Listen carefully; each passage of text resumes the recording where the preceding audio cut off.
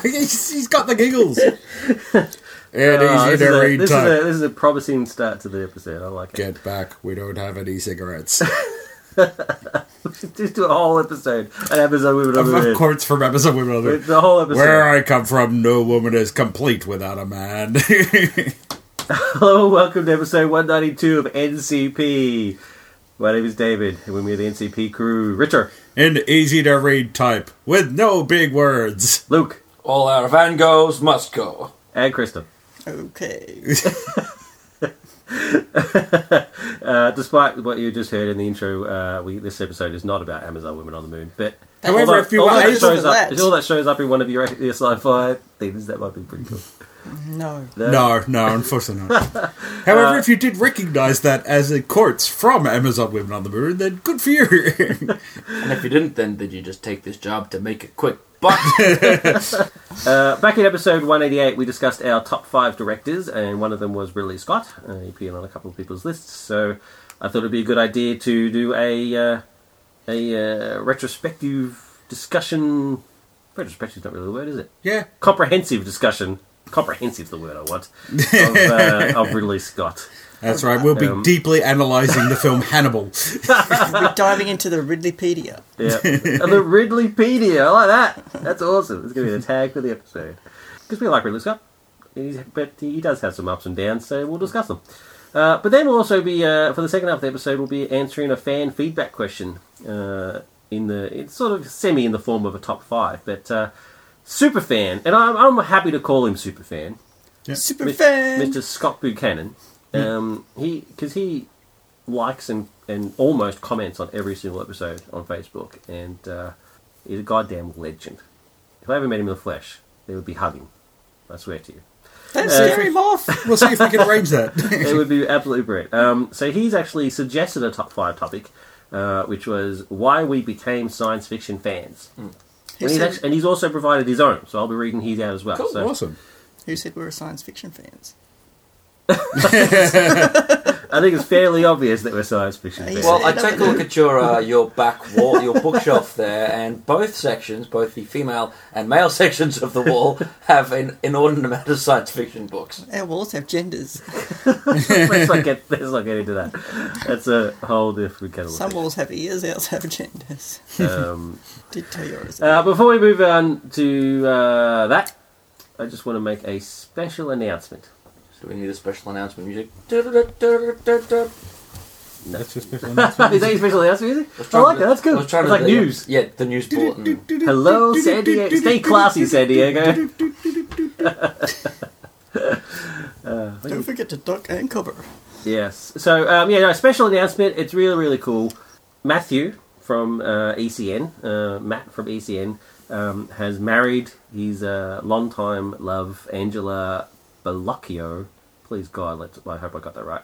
A couple of days ago, and that's freaking awesome. Congrats, Matt. Congratulations. That's awesome. Well done. It's really, really cool.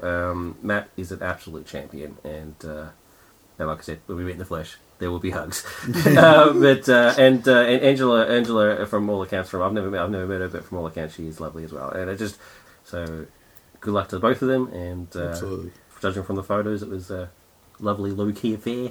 I want to see the photos. I will show you the photos. It's very cool. It's very, very cool.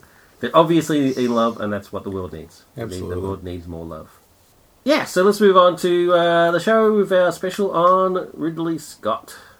Okay, so Ridley Scott, born in northeast England, which I knew he was from the UK, but I thought he was Welsh. Oh, he's a northerner. Northerner. Does that mean something? I don't know anything about that sort of stuff. I don't know, there's a bit of a north-south Is it? rivalry thing. Yeah. Okay. Yeah. That whole War of the Roses thing. Yeah. The Northerners are often seen as a bit simple and That was funny accents, and that was just a light skirmish That's in the kinda- grand scheme of history. It's kind of vague though, northeast England. What's that? Anyway, Liverpool? I think we're focused too much on the fact that he's from Northern England. He was brought up in an army family, along with his siblings. One of those, of course, being Tony Scott. might explain why all Tony Scott films are just like It's 40 military minutes of propaganda. explosions over and over and over again. And of course, Tony no longer with us, but he was also a director in his own right. Not a good one, though. Fuck. Editorializing. Respect for the dead. please. That's been Well, enough. there's respect and then there's truth. And let's be honest, he wasn't very good. When you're comparing the two, Yeah, he well- was definitely the lesser of the two. He studied at the Royal College of Art in London, contributing to their magazine Arc. And for his final show, he made a black and white short film called Boy and Bicycle, starring both his younger brother and his father, which was later released as an extras on the Duelist DVD, which is pretty cool. That's pretty sweet. I like that. That's pretty cool. He has secured a job as a trainee set designer with the BBC, producers of the fine docudrama The Outcast. The Outcast. The Outcast, yeah. Check it Say out. fine docudrama Doctor Who. So Which was, I'm glad that you mentioned Doctor Who, because he was originally assigned to design the second Doctor Who serial, The Daleks. Cool. But he didn't, and was Not cool. replaced by Raymond Kusiak. You know, that actually worked out pretty well for him in the end, now that you think about it. He's done alright. Yeah, I don't think he's too upset about that. No. I think that worked out well for all of us, really. But he also did directed some episodes of some television series, including Adam Adamant Lives. Yep, Adam Adamant. Adam Adamant. Oh, I thought you said Adamant. No, Adam Adamant. Ant. That music. Adamant. Adamant. Music. He also created Adamant as a live show. No, he didn't. He also directed 2 other episodes, but they're no longer available because of BBC's bullshit wiping policy. Yep. Screw you, They BBC. did not foresee the future of DVD, etc. Well, Well, no, they didn't. should've. They were hopeless. Bloody arseholes. In 1968, Ridley and Tony founded Ridley Scott Associates RSA, a film and a commercial production company, working alongside Alan Parker, Hugh Hudson, and Hugh Johnson. Was that Alan Parker? Alan Parker. That's pretty damn awesome. Yeah. Alan Parker and Ridley Scott working together. They made commercials at RSA during the 70s, including the award-winning 1973 Hovis advertisement, Bike Round. So there you go. Never seen it. Moving on. Let's just get to the movies. Yes, this is a bit, I'm trying to be as informative and yet not have to read every single thing on here. Yeah, fair enough. Isn't these most famous ads for Chanel No. 5? Oh, here we go. In the 1970s, Chanel No. 5 needed revitalization.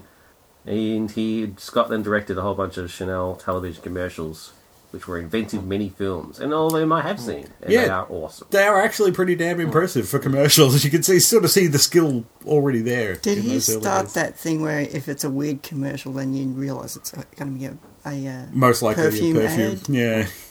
It doesn't mention Scott Free. When did they start Scott Free Productions? much later, I think. I'm assuming afterwards, yeah. If it's not Because there, that's then... Ridley and Tony as well, right? Yeah. Yeah, but I think that was when they actually started. They broke into the film industry. Into, movies. Yeah, okay, cool. Fair enough. Alright, well, mentioning the movies, let's move on to the movies. His first film is The Duelist. Shot in Europe and nominated for prizes, which he won an award for Best Film at Cannes. Wow. Set during the Napoleonic Wars, follows 2 French officers, De Hubert and Faraud, played by Keith Carradine and Harvey Keitel. Yep.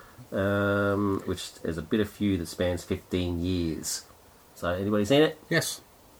It's for a first film, it's actually quite good. It's beautifully directed, like it's a very stunning looking film. Very pretty. There's some flaws, I think, in the story a little bit. It drags a little bit at times, but it's certainly, it's visually an absolutely beautiful film to watch. Yeah, I agree. And shows some early incredible skill for a first-time film director. Yeah. Well, I mean, I think the Chanel ads show just But where he's going to go from there, yeah. Some people take time to make that step from, say, television directing or advertisement directing into film. You know, they are different mediums to shoot on, and there are different skills involved. And he's just done it like it's nothing. Yeah. Like, yeah, I can do that. No Well, worries. if anything, the second film proves that. He was originally planned to adapt a version of, and I always get this name right, Tristan and Isolde. Isolde. I don't get it.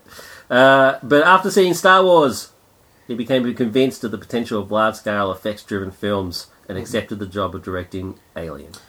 Just before that, he was actually before Alien, because he was so enamoured with all the space stuff in Star Wars. He was actually going to try and make Tristan and Isolde a science fiction. As a science fiction film, yeah. Then eventually he produced a version of Tristan and Isolde much, much later. He didn't direct it, but yeah, that was the original plan before Alien, to do a space Tristan and Isolde.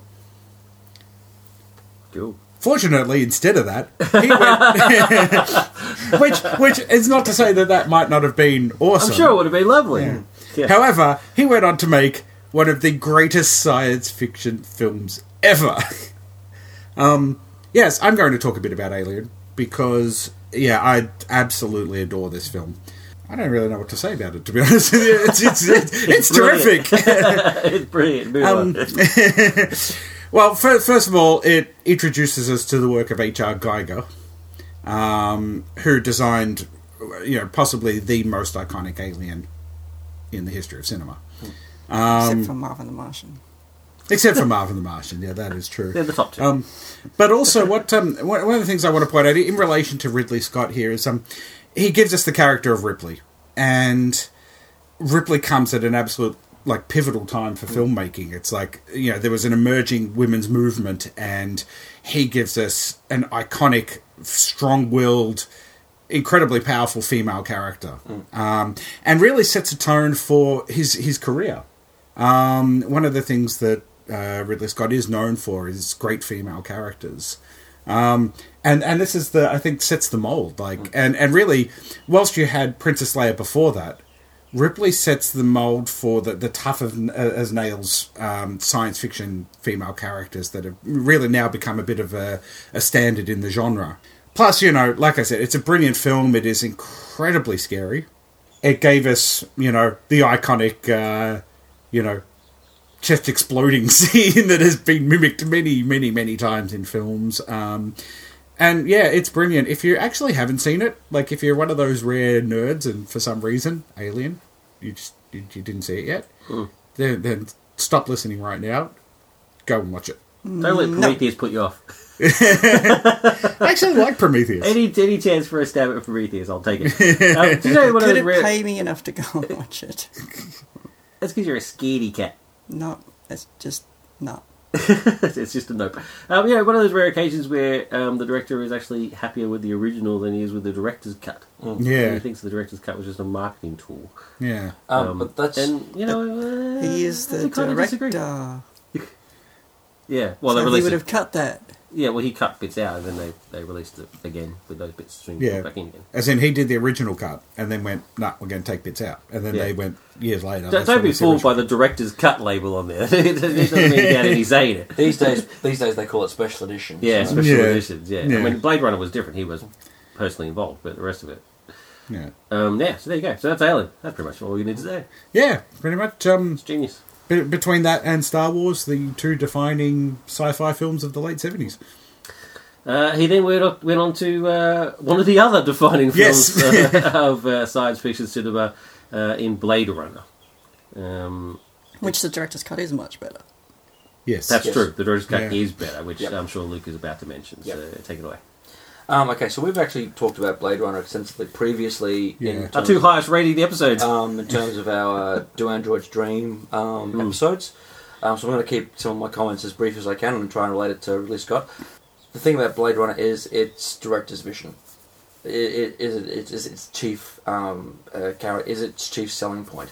That dark vision of that dark vision of the future, which is a subversion of the Metropolis future, which is all bright and shiny on the surface, and then when you look under the layers, it's dirty and scruffy. This is dirty and scruffy right from the outset. It's grandness that has fallen into decadence. I think, and that's that's its chief selling power. This sort of bright future that we were sort of promised actually hasn't come about, and that's the thing that really sells it.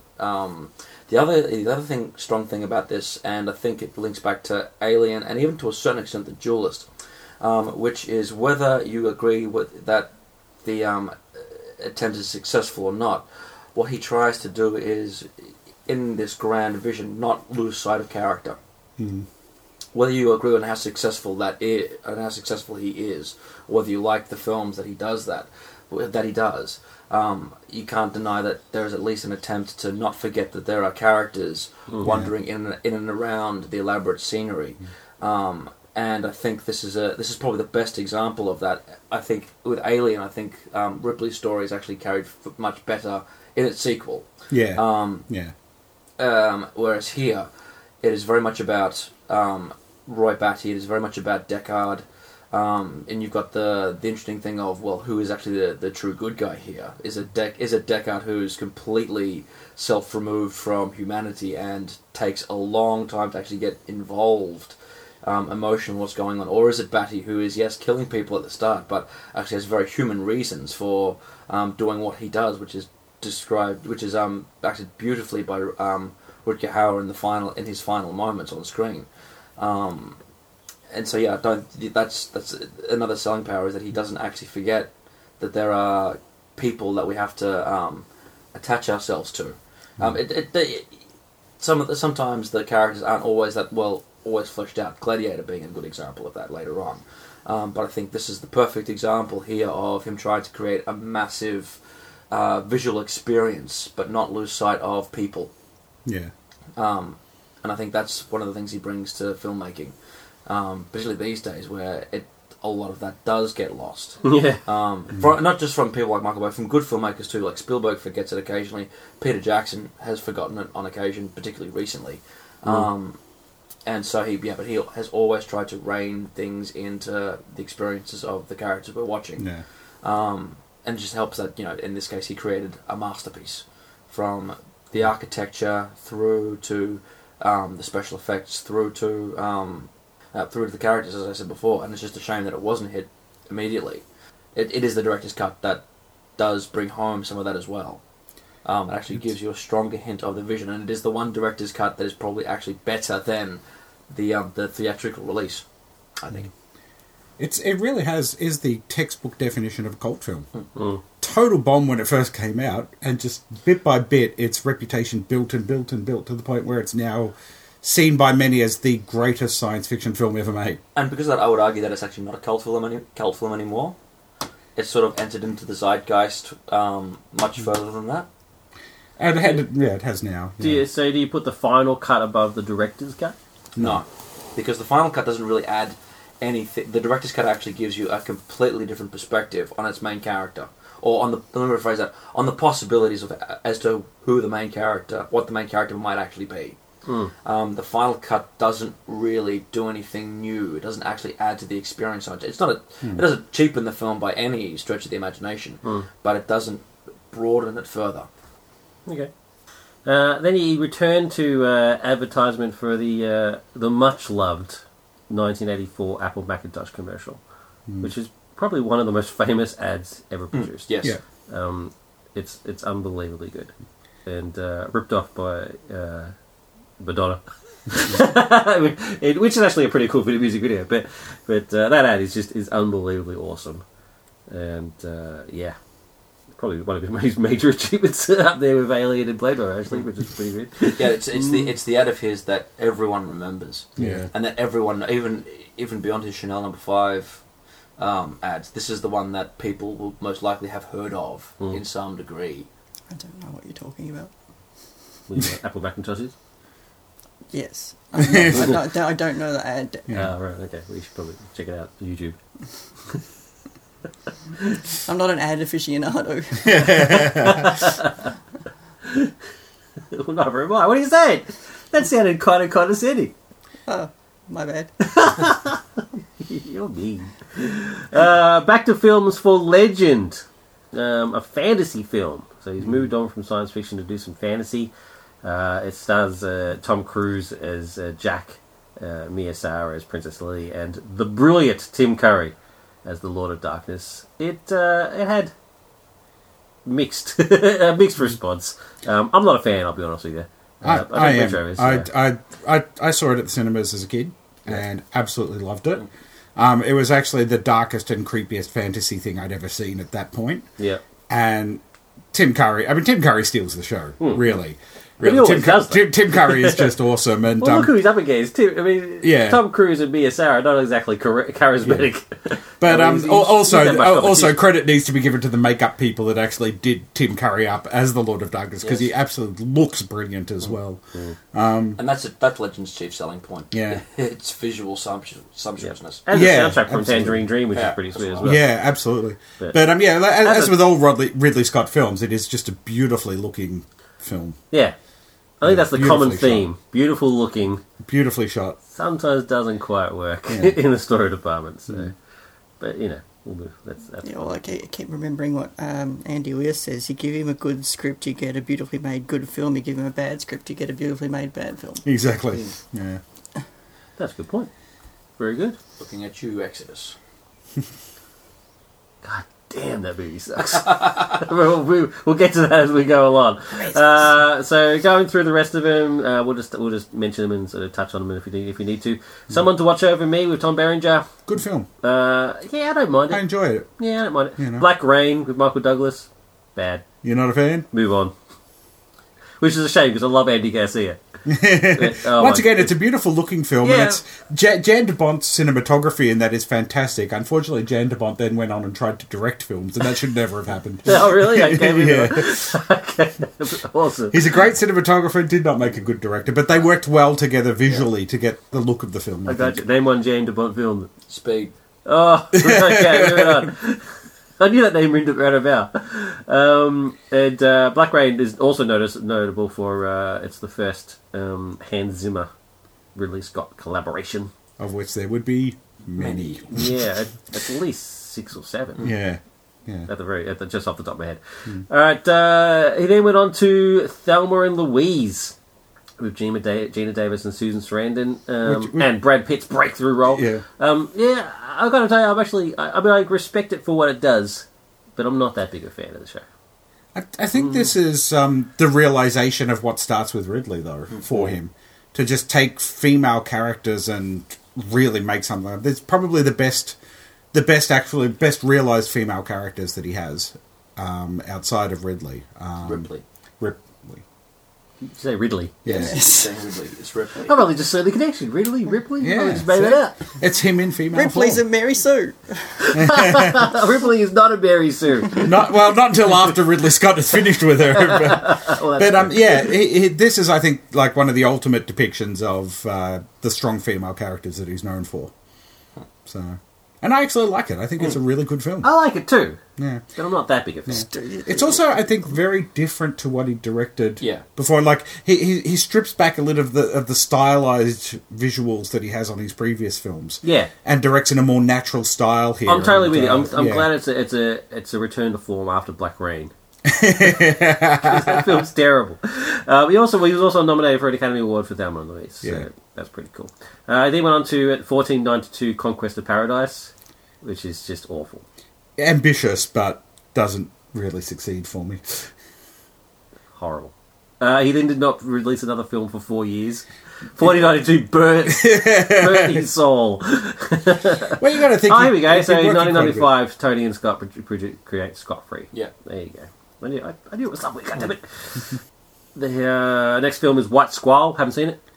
Anybody? No, it was one of those ones that flew under the radar, and I don't think people actually knew that it was a Ridley Scott film at the time. No, You've got to remember at this point, one of the White Squall point, he'd sort of fallen out of the limelight a little bit. Yeah, that's his first film in 4 years. Yeah, and so the name Ridley Scott didn't actually carry much weight. Yeah. At this point, Which today is shocking. yeah, these days you sell a film on Ridley Scott's name, whereas you couldn't sell a film on Ridley Scott's name in the mid-90s. Right? Yeah, you're also looking at a period sort of before the resurgence of Blade Runner as well. Yeah. Yeah. That's a So good point. yeah, the resurgence of Blade Runner, the release of the director's cut, and everything helped, propel him once again into the spotlight. So Well, this dark period, as we call it, it also has G.I. Jane, which I know you're a fan of. I don't mind G.I. Jane, but then it comes down to the focus on the character now. Whether you like Demi Moore or not, that's beside the point. I actually don't think she's all that bad in this. I think she tries to rise above the stuff that she's been cast as previously and tries to grit it up.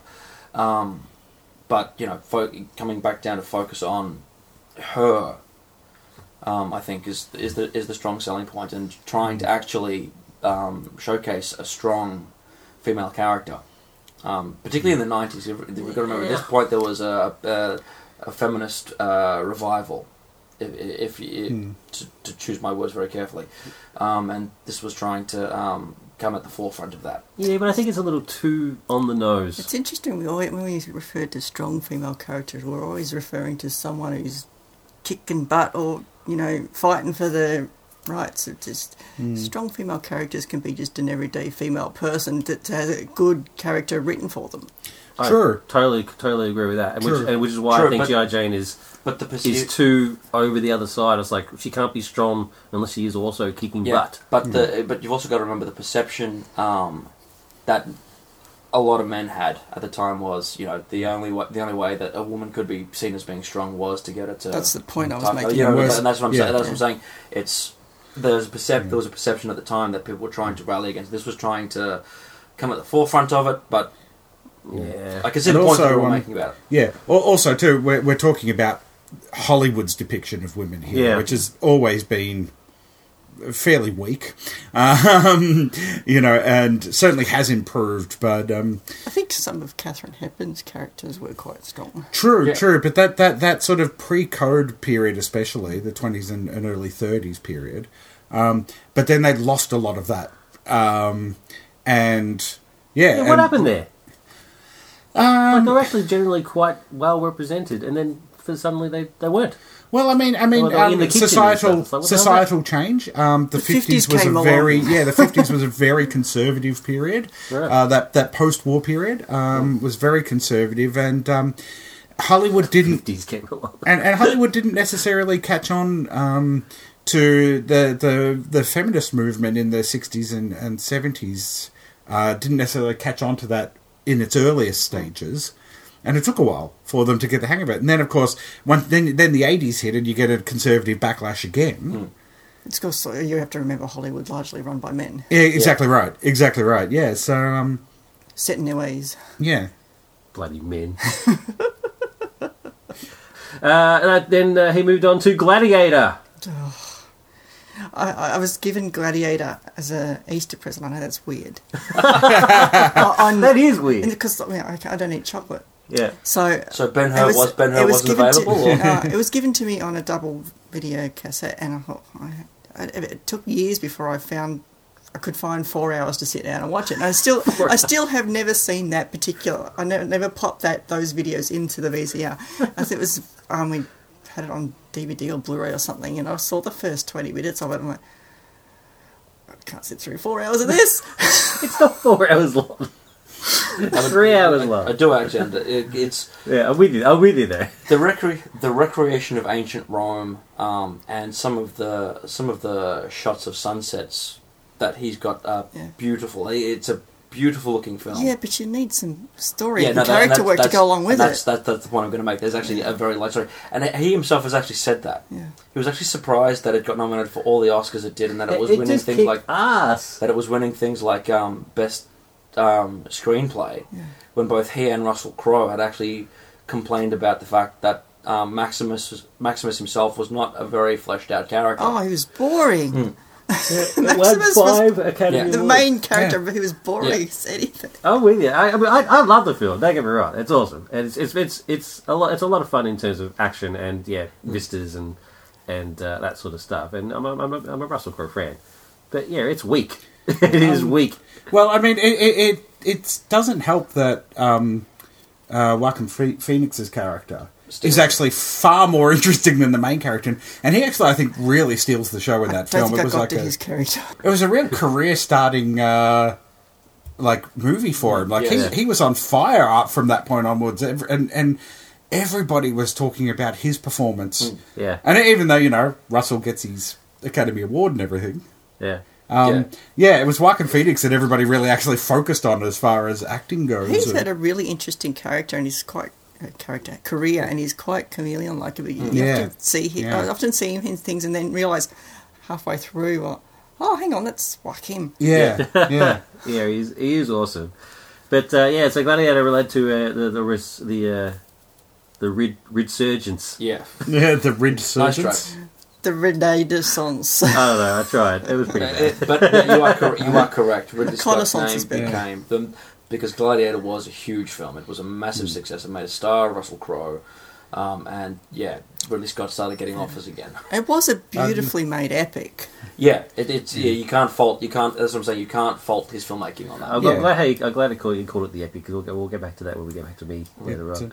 Unfortunately, he then Hannibal. made what I consider to be the single worst film he's ever directed. Really? Yep. Even Prometheus. I liked Prometheus. thank you, like so, Prometheus. Yeah. Really? No, I think this film is awful. It is awful. I don't think... And here's the thing. To me, it felt like he was like, I've signed the contract for this, and then Gladiator's become really big, and it's like, but I've still got to make this film. It seems very pedestrian. But have you seen 1492? Yeah. 1492 is still beautifully shot. It's still pretty, that's true. looks fantastic. This film, to me, it's like by the numbers Ridley Scott. He It's phoned like, it in. yeah, it's like, oh god, I got to make this film. Okay, well, there's none of the, for me at least, there's none of the signature Ridley Yeah. Scottness about the There's film. no Scottness. I'm Yeah. with you. But just forgetting that for a sec.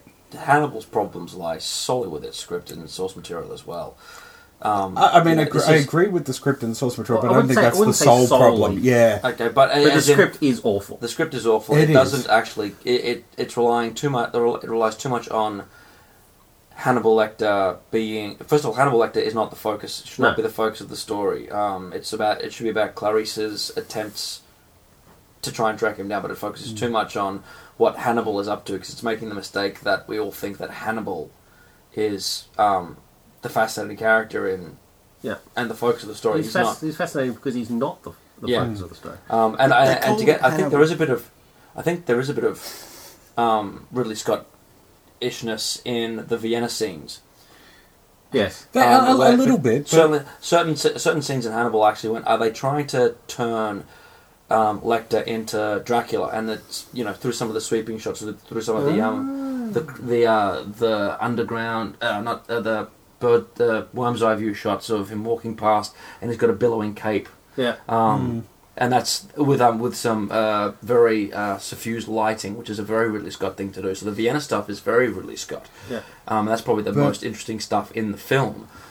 It's all the other stuff around that's not very. Gotcha. What I find lacking, though, I mean, first of all, yeah, I agree with what you're saying with some of those shots, but usually we're talking a whole visual Whole film, experience yeah. with his movies.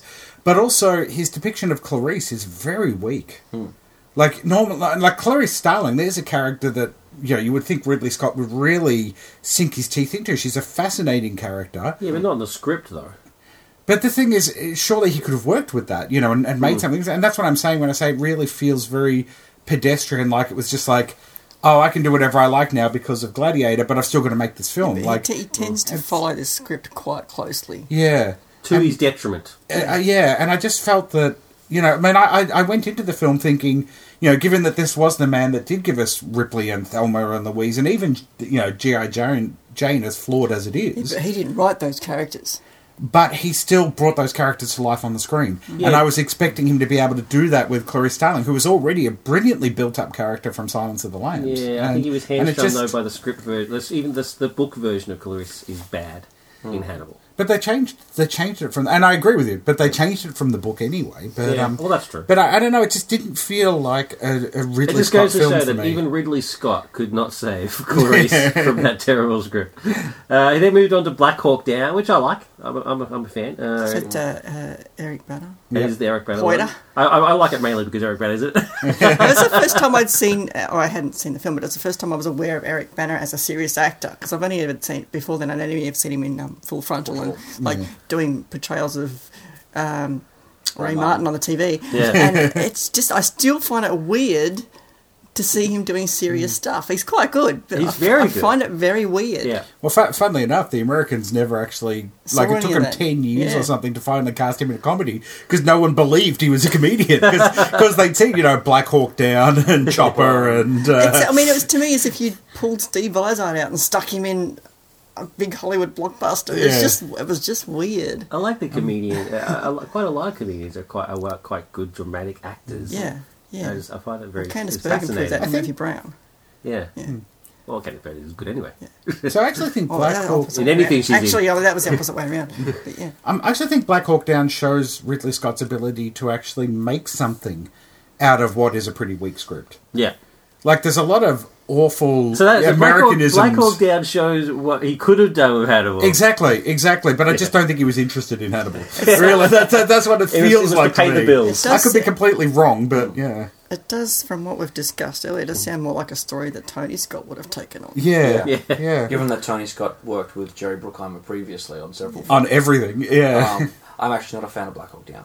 Oh, there you go. I think You it's know, quite pretty. the chopper, the bit where it falls, the bit where it crashes. You know, it's a nicely visualized moment, but I got bored. I said, "They're going. It's 40 minutes of just fighting." It's based on a true Yeah, story. but it's isn't so it? well done. Not really. But this is the thing, though. It is a return, I think, to that visual experience that he always brings to films. Like, it is a beautiful looking film. I admit it's flawed as well. Like, I actually was quite surprised because I expected more Jerry Bruckheimer-ness. There is a bit of Jerry Bruckheimer-ness there, but I actually expected more of that. And I'm not a fan of Bruckheimer at all as a I agree producer. with Luke, though. There is only so much fighting sequence you can take all in one shot. Yeah, I'm with you. He then moved on to a film that I haven't seen. I'm shocked you haven't seen a film. My iPad. I haven't seen everything. So the Goodyear and Matchstick Men. Yeah, I've seen it. I quite like Matchstick Men. It's again more of the Thelma and Louise type Ridley Scott, so not visual excess at all. Yeah. Brings it down to a performance. Nicolas Cage is, surprisingly not annoying in this. I quite like. It's been a while since I've seen it, and I don't have too many memories of the story. But I do remember watching it at the time and actually being entertained by it. Yeah, after the big sort of, visual blockbuster thing that Black Hawk Down was, I think he just felt the need to do something small and a little bit under the radar, and and that's what Matchstick Men was. Yeah, and it wasn't a big hit. Actually, Matchstick Men. I quite find Nicolas Cage entertaining. I don't think he's the greatest actor in the world, but I find him quite entertaining. Nicolas Cage occasionally tends to play the big, over-the-top, crazy guy when he doesn't need to. He Yeah. likes to do. Yes, he does like Not to the do that. bees. Well, Leaving Las Vegas proved that. I think Nicolas Cage was the best thing in Kick-Ass. I that's- hated that movie. Yeah. But I like Nicolas Cage. Well, in that's that. true. That's what Yeah. he's using his powers for good. He and Chloe Moretz were the only interesting things in Kick-Ass. I'm with you. All right. Well, then after Matchstick Men, he moved on to Kingdom of Heaven, which is my one. I'm a fan of Kingdom of Heaven. It's his return to his epic storytelling. It was originally released in a 2-hour type version after a preview screening. And I'll touch on his preview screening stuff in a second. So he shaved 45 minutes off and released it. He wasn't happy, so he then did his director's cut, it just restores that 45 minutes. So it is actually now over 3 hours. It's a big epic story. Now I like it despite admitting its many flaws. It's got as Luke would put it, just fight scenes that go on for far too long. But I think its main flaw is that its lead actor is Orlando Bloom. And the guy's terrible. He can't be a lead actor. No. I mean, I'm willing to let Legolas go. I'm willing to let the Pirates of the Caribbean guy go. But in both those cases, he wasn't the main He's not character. the main character, that's right. And so in this where he's actually the main character. And We're when you in put a him up- film where you've got Liam Neeson and Jeremy Irons. Yeah, exactly. So when you surround him with characters of this caliber, it makes painfully obvious that this is not the dude for the role. I mean, he looks pretty, but that's all there is. And even his prettiness is overshined by the always magnificent Eva Green. So, she's gorgeous. Okay, all right, sorry. Magnificent's not a word I'd use to describe her. Well, there you She go. does what she does. She does what she does. Okay, fair enough. We'll let it go. So it's got it's too long. It has some storytelling flaws. It like all these things, it plays fast and loose with history. But I would say in saying that, it's got a lot to love. It's beautiful. Everybody except for Orlando is brilliant at what they do. Not magnificent, but brilliant. And And I enjoy it. It's. I mean, I'm a big fan of. I'm a history buff. I'm a big fan of that sort of period, the Crusades, and well, when I say big fan, not the Crusaders in what they did, because they're all a bunch of arseholes. But you know, that's not like I'm fascinated by that period. Those wacky Crusaders. They were scum. Let's be honest, scum. And yeah, so I like it for those very reasons. But see it only if you're a fan. Only if you've got a spare If you've 3 got hours. 3 hours and 10 minutes to spare. It's one of the recent ones of his that I haven't seen. That and A Good Year. Which is what I think we're about to move on. But before we do that, he did an interesting comment about preview screenings. He's not a fan. the extra version, the director's cut version, is the version that should have gone out. And he was asked if he was against previewing. And he said, it depends who's in the driving seat. If you've got a lunatic doing my job, then you need to preview. But a good director should be experienced enough to judge what he thinks is the correct version to go out at the cinema. So I think Blade Runner burnt him bad. Yeah. It's like, you know what, screw this. Well, Blade Runner proved him right. Yeah. Really, more than anything else. It's like, the version we released wasn't a success. The director's cut was. So screw you. And it's the same with this. I actually prefer the director's cut of the Kid of Heaven. I mean, you're relying on a certain select group of cinema goers to judge the whole film.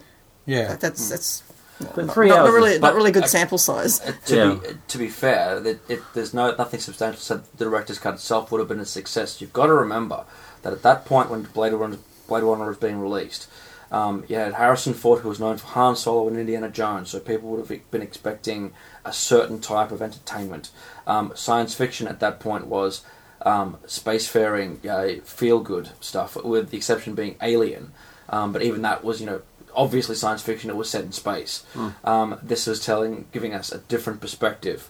So it was also, audience, to get back to his point to a certain degree, audience expectation at that point was not in Blade Runner's favour.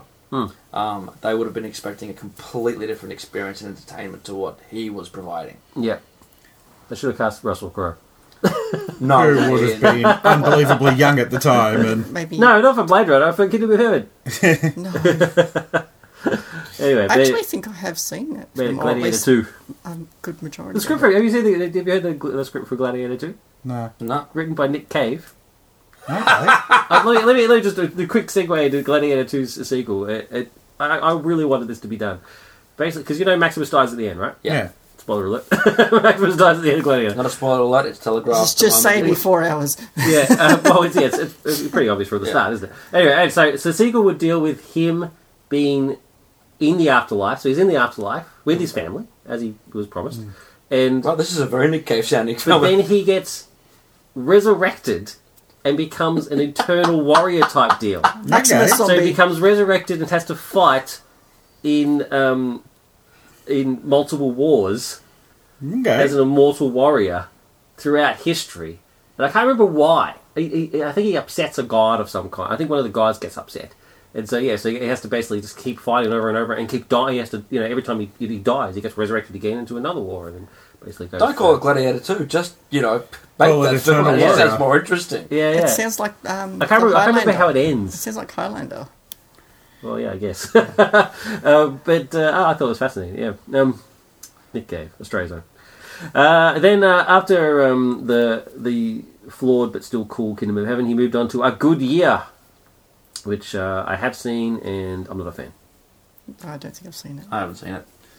Have you seen it? No. Sweet. But I think it was It was Russell Crowe. I remember it being a low point again. No one liked it. Everyone was going, well, these two sorely need a hit now. Yeah, Rupert Murdoch said it was a flop at a shareholders meeting. Who cares, Yeah. Rupert Murdoch? Who cares what Rupert Murdoch thinks? Yeah. He'll probably come after the podcast now because we said that. If He'll he crush offers, us. if he offers to Yes. buy us out, No, that's Trump. Trump will do that. Yeah. No, His Murdoch's next a film was monster. as American Gangster. Yeah. With the always good Denzel Washington. Contentious, Denzel but- is fantastic in this. And Russell Crowe is actually really good in this as Yeah. well. My problem is that with this one was that the text bit right at the very end of the film that tells you what happened next, to me, that I think sounded more interesting than the film itself was. Yeah, I'm with Because you. the film itself was a rise and fall of a gangster story, which I'd seen multiple times before.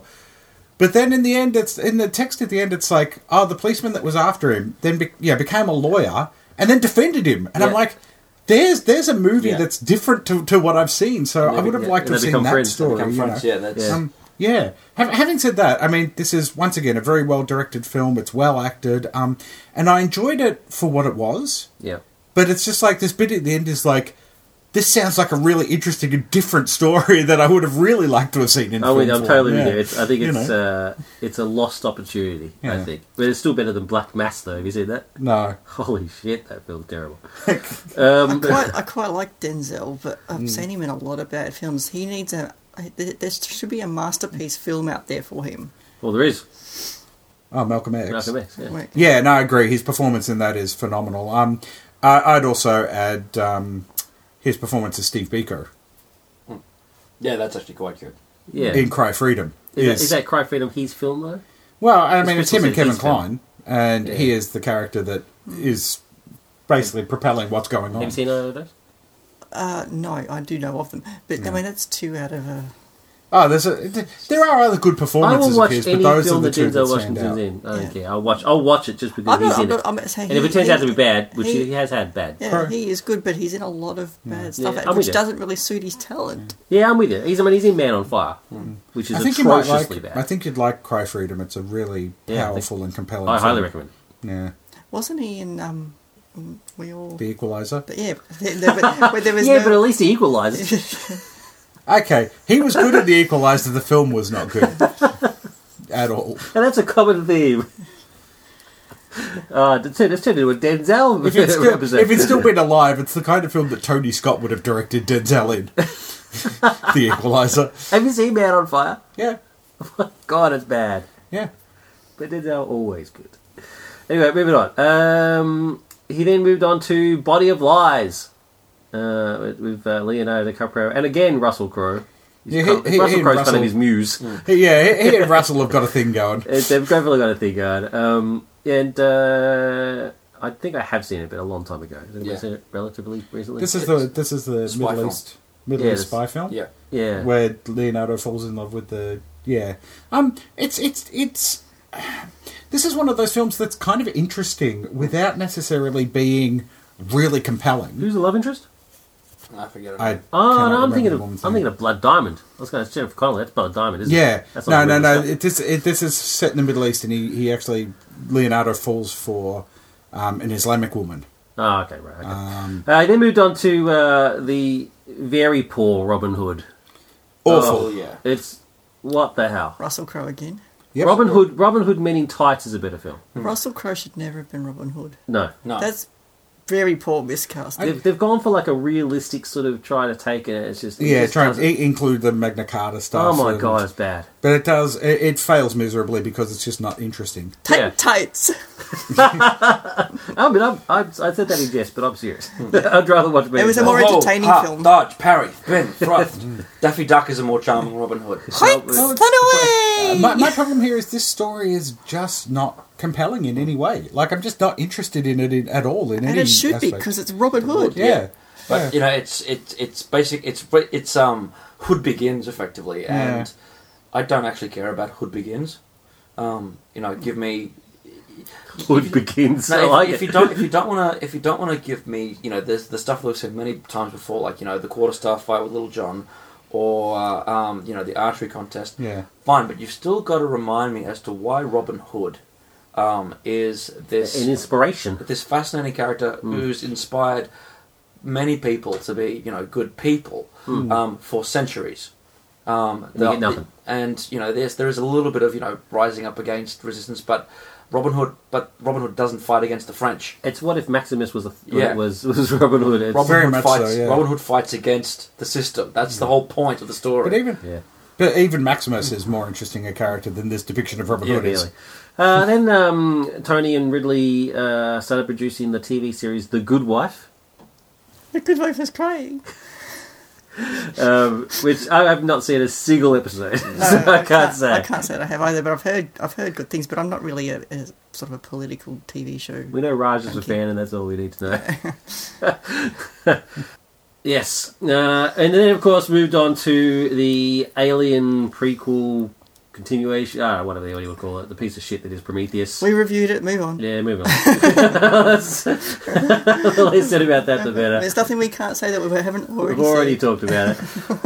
He then did The Counselor. Oh dear God! I haven't seen it. This it is the lowest of the low No, point. this is Really? This is a terrible film. I play. It's I, the I- author. The screenplay is Cormac McCarthy. Yes, How and could it be Cormac, bad? and Cormac McCarthy should not be allowed near a typewriter, a pen and paper, a word processor of any kind. I'm not a fan. No. I think He he's did The Road, and that was so bleak. Yeah, but he's not a particularly good storyteller, and this proves it. This is all over the shop. What's it about? What's The Counselor about? I haven't read it. I haven't seen it. Didn't even know it existed until this moment. See, I've blanked so much of it from my memory because it's so bad. It is a crime. It is a crime film involving double crosses, and Michael Fassbender plays a counselor or a lawyer for a group of ne'er-do-wells led by Anton Chur. I can't remember his actual proper name, and things fall apart from there particularly when his wife Cameron Diaz gets involved. It's weird cast. It's all over the shop. Yeah. It's not very well put together. It's You're not not a fan very well either? realised. You said it was his lowest point. No one's a fan. It's it's even worse it's than Hannibal. Yep. It's Hannibal bad. Yep. It's Right. Hannibal bad. Right. I've Yeah. never even heard of it. It is a weird cast. It is a weird cast. Anyway, fair enough.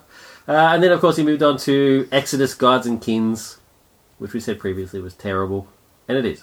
I've It never is seen terrible. it. Never seen it. There is it's that standard thing. There are some beautiful looking moments, Yeah. just with a lot of mundane storytelling, which is strange because the Moses story is actually quite interesting Yeah. for the most part. So it's Christian Bale as Moses, Christian Bale is Moses. which is fine. Yep, got no problem with He that. does what he has to do. Yep. But then it's Australia's own Joel Egerton Who kind of as just, Ramesses. And who what looks like he doesn't know what film he's in. He looks like Eric Banner in Troy, actually. Yeah. So I don't know what it is about Australians being in epics, not quite understanding what the epicness of the film is. I'm with you. I love Joel Egerton, right? Yeah. I love him. I am- Edgerton. Egerton. Yeah, I always get that name wrong. That's how much I love him. I can't even pronounce his name. yeah. But Old I Eggy. just seriously, the moment he appears on screen, I was like, What are you doing? in what's this- going on here? Yeah. And none of that. I'm not even talking about the whitewashing and all that sort of bullshit, Yeah. right? I mean, because it clearly is whitewashing, Yeah. but I just it's So just you not had right. the same reaction as when you saw the heroes guy in Star Wars. Yes. Anyway, yeah. So Exodus, yeah, I was just like, what is going on here? And Yeah, it's got some great set pieces, but it's too ultimately- long. Yeah, too long. And ultimately, Moses is a bit useless in the end. Yeah. There's that strange moment at the end where the Red Seas are parted, and they turn and face each other, and you think they're going to fight, and you're wondering why they're going to fight, because you don't need to fight. All he's got to do is just get his people across, Yeah. and the seas will crash. And it's still a strange confrontation anyway, because why has Moses turned? It's a logic inconsistencies in the characters that for the sake of drama. Yeah. That make no sense. No one questions Moses at all as to why he's... Aaron Paul keeps seeing Moses talking to himself. I mean, we know that he's talking to God, Yeah. but he sees him talking to himself. And at no point does he go, seriously, what the hell is up with that guy, and why are we following his lead? Yeah. He No kind one- of hints at it, He hints at it, but but never actually does anything Yeah. about it. It's like, come on. Yeah. The film is awful. I couldn't believe it. I was going to turn it off halfway through, and I was like, I'll keep going. Yeah, wasting my time. I've never seen it, I must admit. Because some of it looks pretty. And then the bit at the end where he's old, and I just don't care anymore by this point. Anyway, we've slammed Exodus enough as it is. Then, of course, he moved on to The Martian. Redeemed himself. Redeemed himself with The Martian. Yeah, The Martian's good. The Martian's good. Martian. I wouldn't rank it amongst his best films or anything. No, but it's I mean, the book is good, the film is good. I mean, it's the film... It's the film version of the book you would expect to see. It is. Yeah. It is a solid source material, if not exceptional, and it's a solid film. It is certainly entertaining and watchable. Yeah. And I will probably watch it again at some point down the road. Yeah. Out of all the Ridley Scott films I've seen, and I haven't seen anywhere near all of them, I'd rank Blade Runner and The Martian my top two. Okay. Fair enough. And that's pretty much it for his actual work stuff to date. He is working at the moment on a sequel to Prometheus. Not the Forever War, which you should be working on. Yeah, I'll get to that in a sec. Which is Alien Covenant. And, yeah, I don't know. the sequel to Blade Runner. He's not. Yeah, he's not directing. He is producing. Yeah. Yeah. So at least I'll have. Yeah, So- you know, and Deckard does show up in the third act. Which is, Yeah. anyway, but yeah, he should be doing the Forever War, which he's been trying to do for ages. And So does that mean Deckard is not a replicant because he would have aged if it is It Harrison might be an Ford? aging replicant. could be one. Yeah, they can make them aged. That's one of the mysteries. Is Deckard now a replicant? Then if he shows up, Well, Then- Ridley wants him to be a replicant, so Yeah. you know he will be. yeah. So now it'll be canon. Unless it's a Han Solo type Force Awakens situation in which Harrison Ford gets his way. I'll be willing to bet that he's a replicant. I don't want him to be. But replicants But I only think have he a will. certain shelf life. They can't get to Harrison Ford's He's age. a special one. Oh, Like the shelf life is put into them on purpose okay. to make them not become, just in case they gain sentience and all that sort of stuff. The Forever War. Let's hope that actually gets off the ground at some point. So there you go. So I guess our overall feelings of Ridley. What I find interesting with Ridley Scott, and it's, as you've gone through the films there, it's kind of revealed it is his diversity as a director.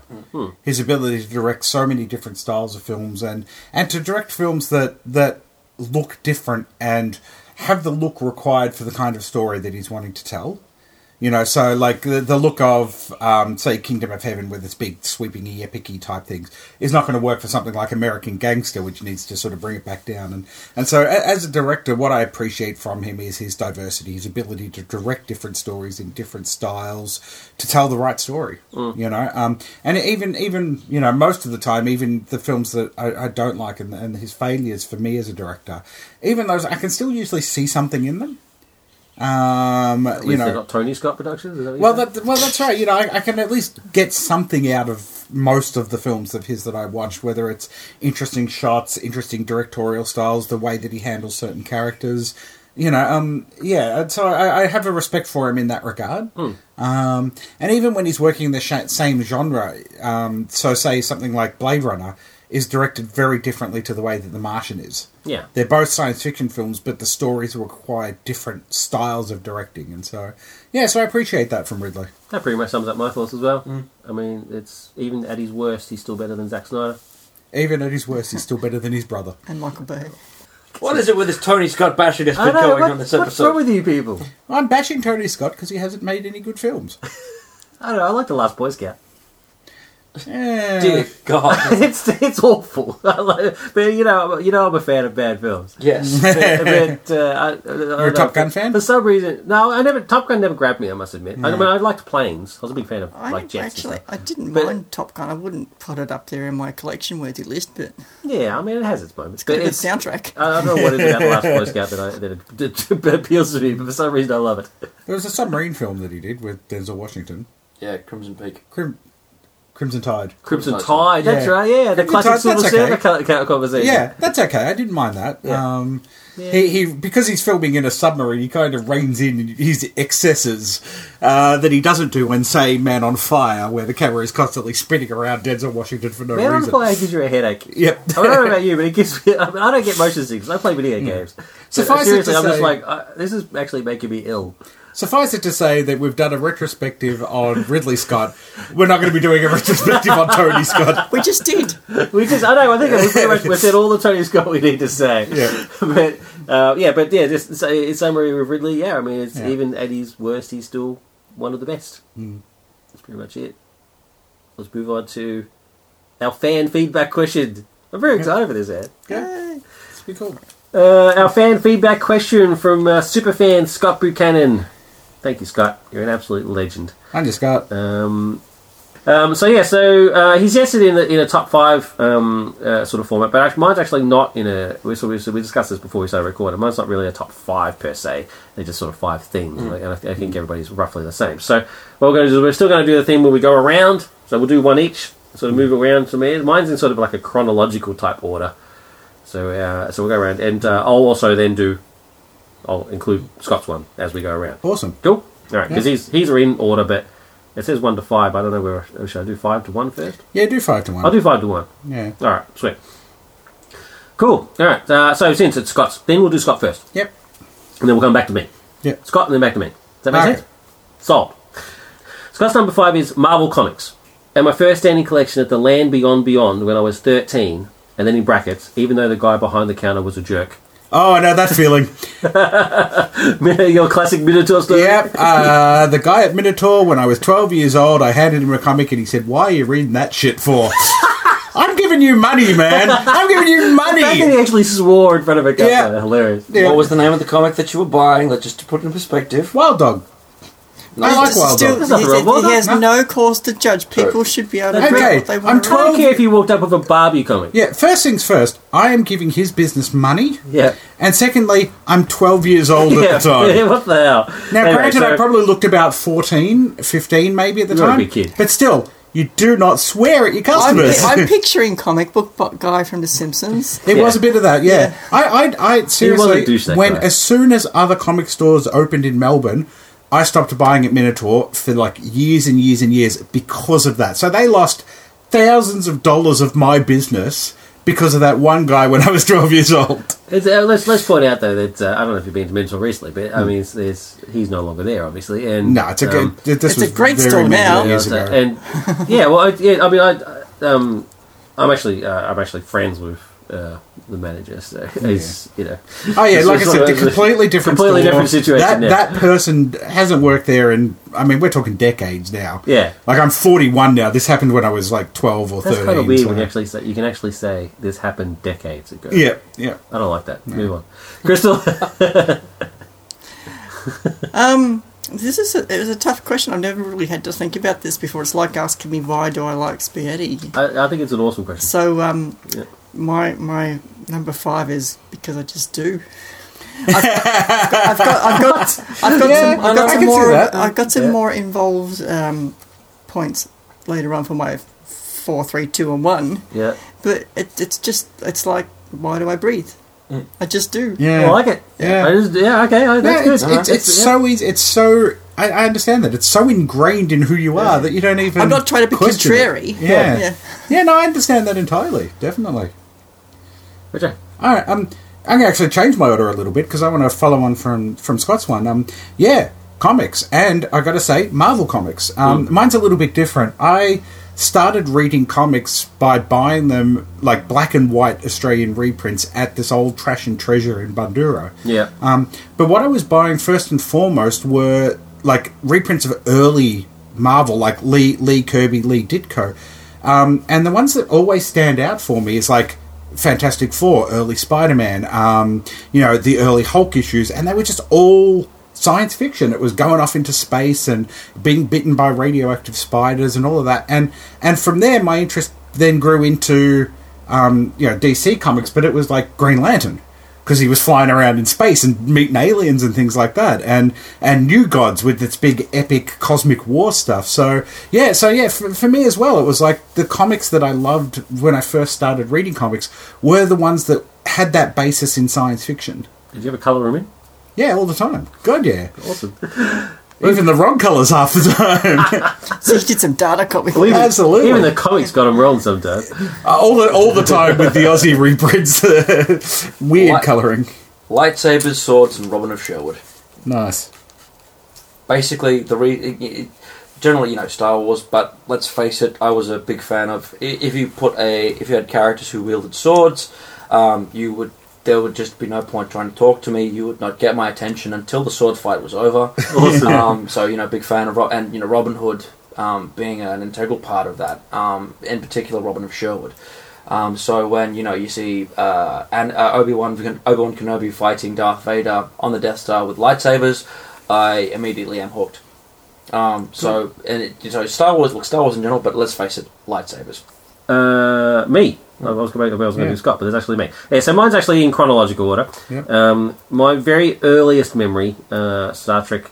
My very earliest sci-fi related memory is when my mum introduced us to classic Doctor Who and classic Star Trek. So watching those as a family group, Justin wasn't really all that excited. As in, my brother wasn't all that. He was. He watched them, but yeah, they just blew my mind. Classic Trek, classic Doctor Who. Yeah.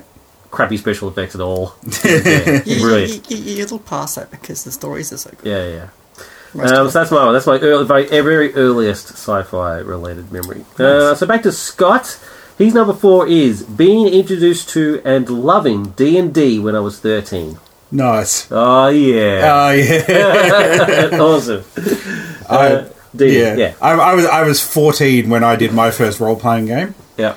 And yeah, that experience is just awesome. Yeah, I got to agree with him there. Cool. I like you, Scott. Crystal.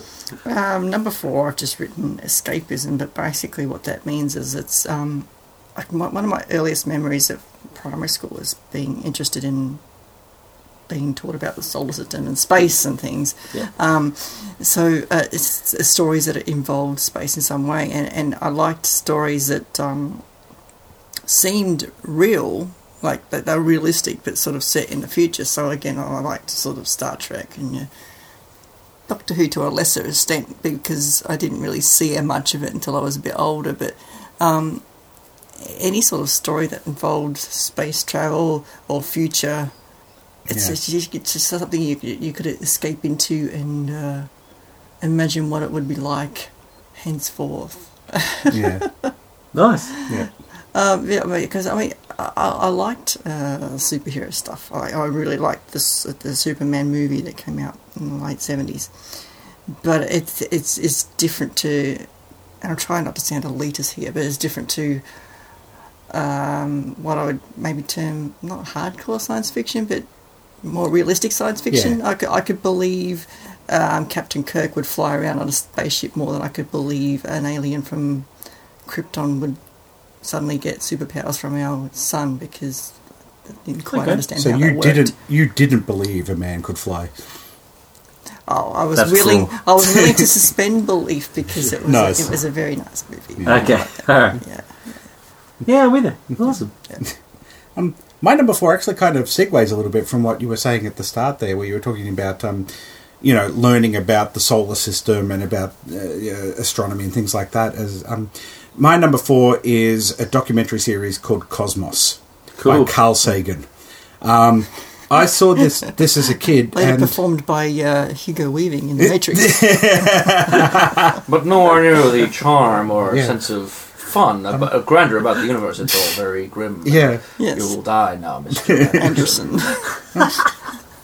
Cosmos came out when I was a kid, and I remember watching it and just getting so awestruck by how awesome everything was. Like Carl Sagan had this incredible ability to go, this is science, here's a nice easy way for you to understand what I'm talking about, and damn, isn't it awesome?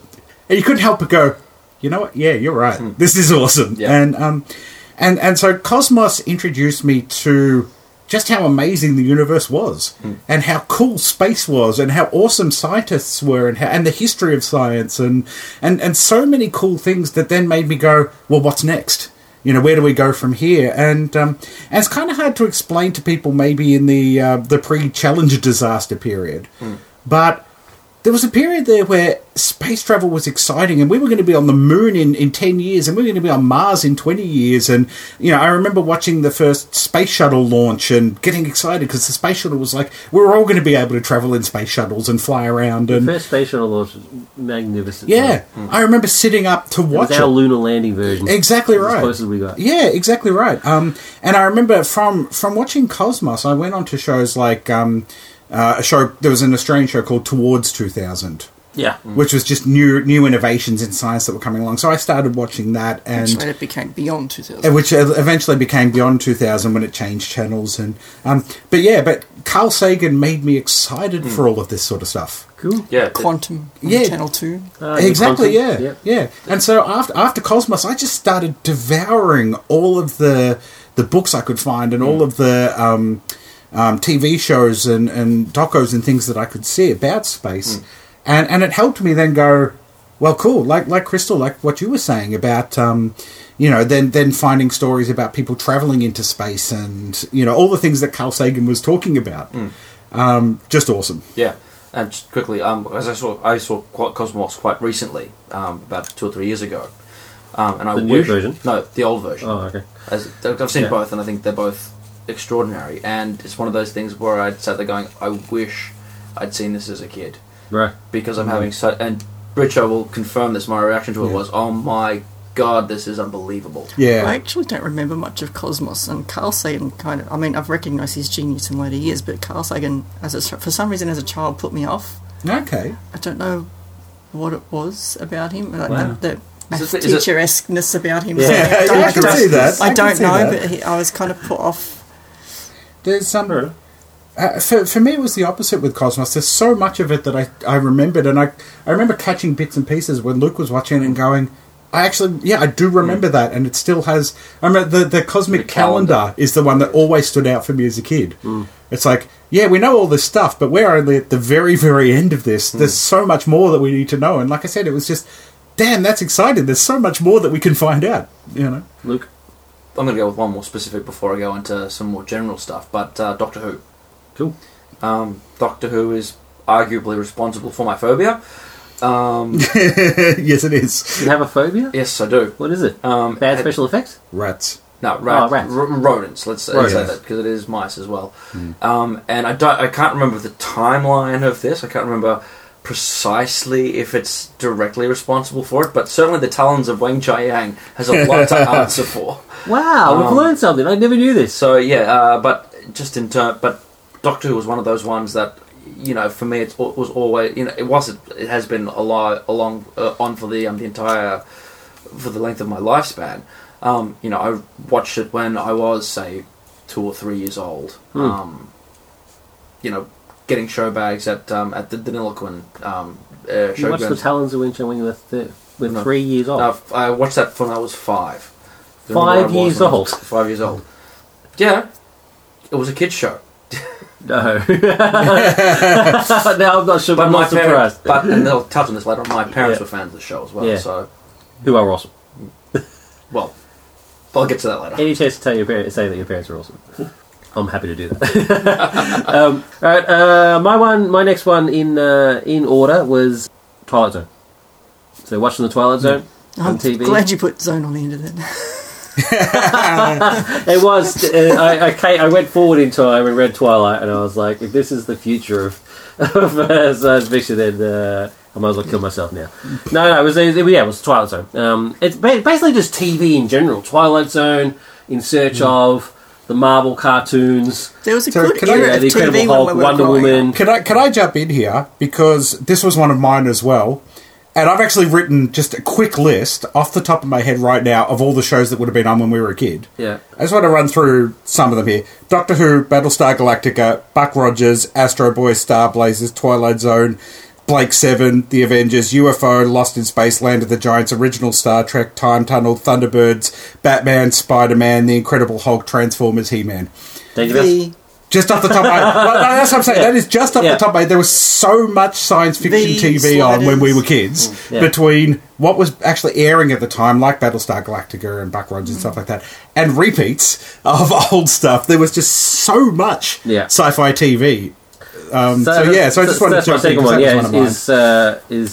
Is just TV in general. Yeah, Of course, spearheaded by Twilight Zone. yeah, It yeah. was genius. So Scott's third one is my mum getting me to read the Narnia books in 4th grade.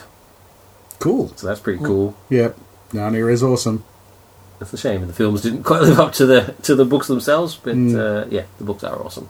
At number 3, I'd written the best science fiction stories focus on characters, and you see that a lot in things I've watched and read growing up.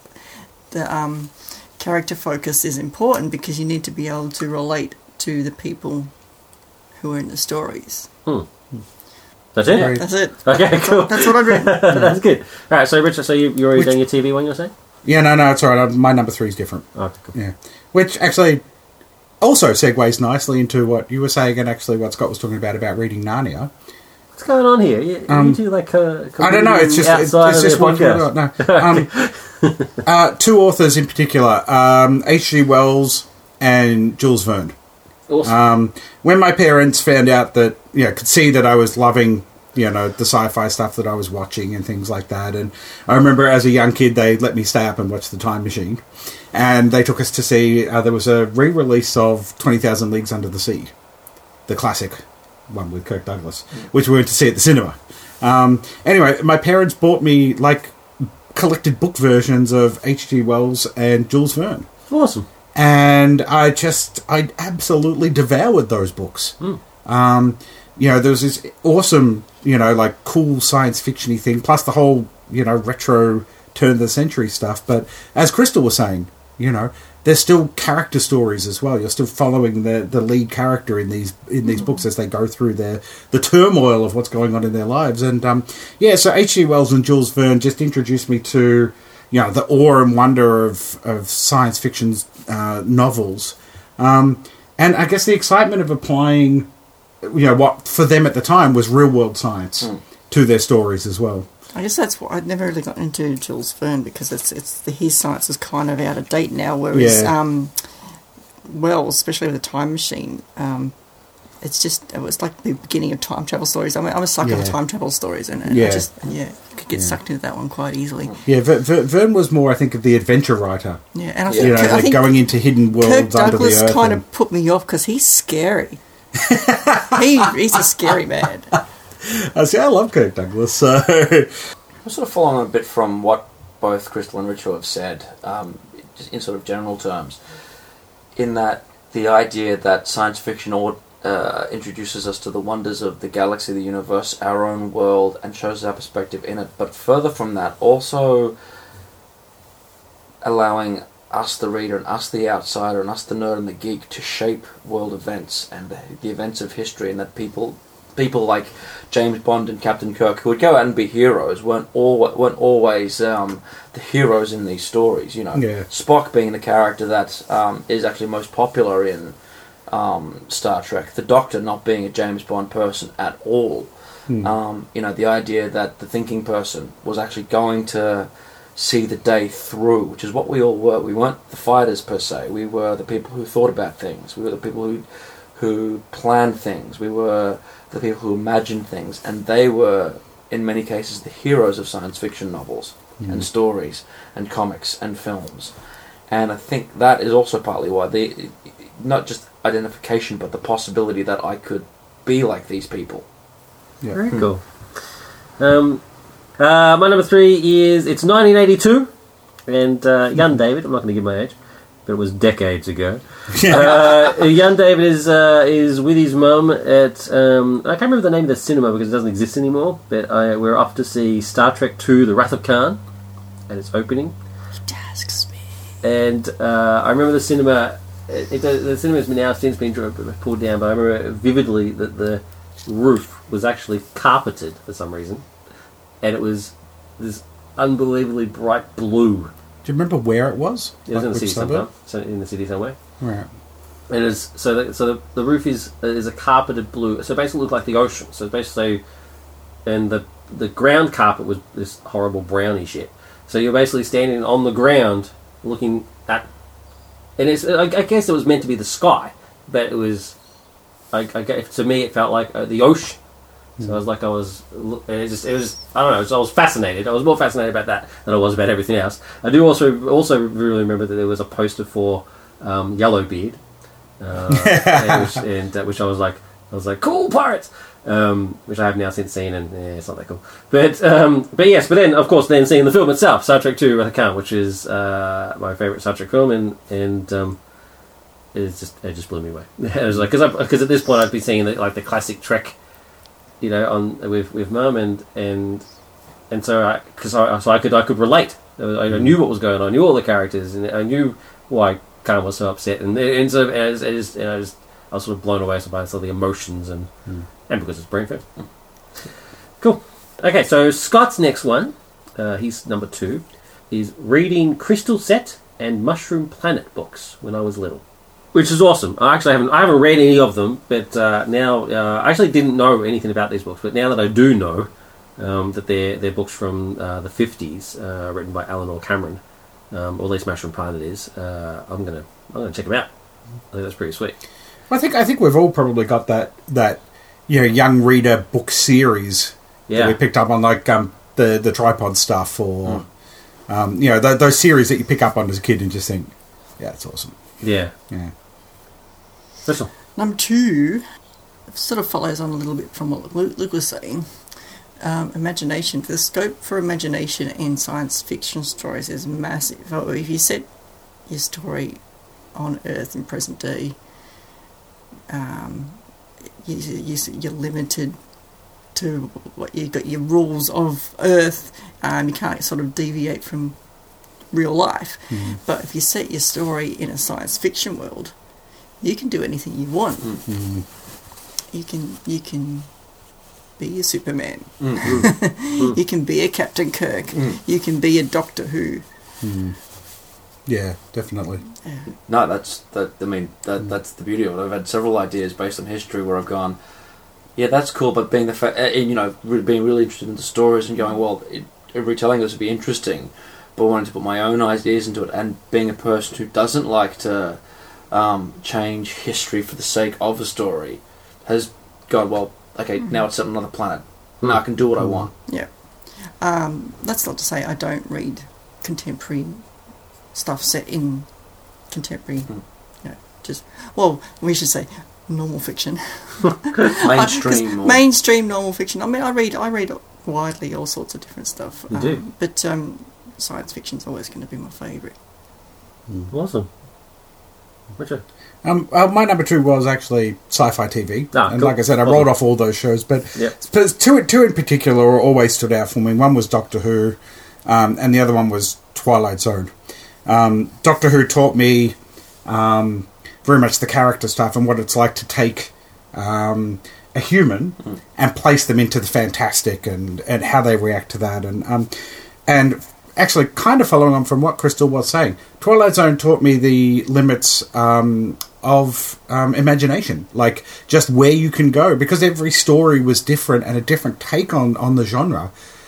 The Twilight Zone taught me that there is literally no limit to your imagination when you are working in science fiction. The outer limits. Nice, I like it. There is nothing wrong with your television set.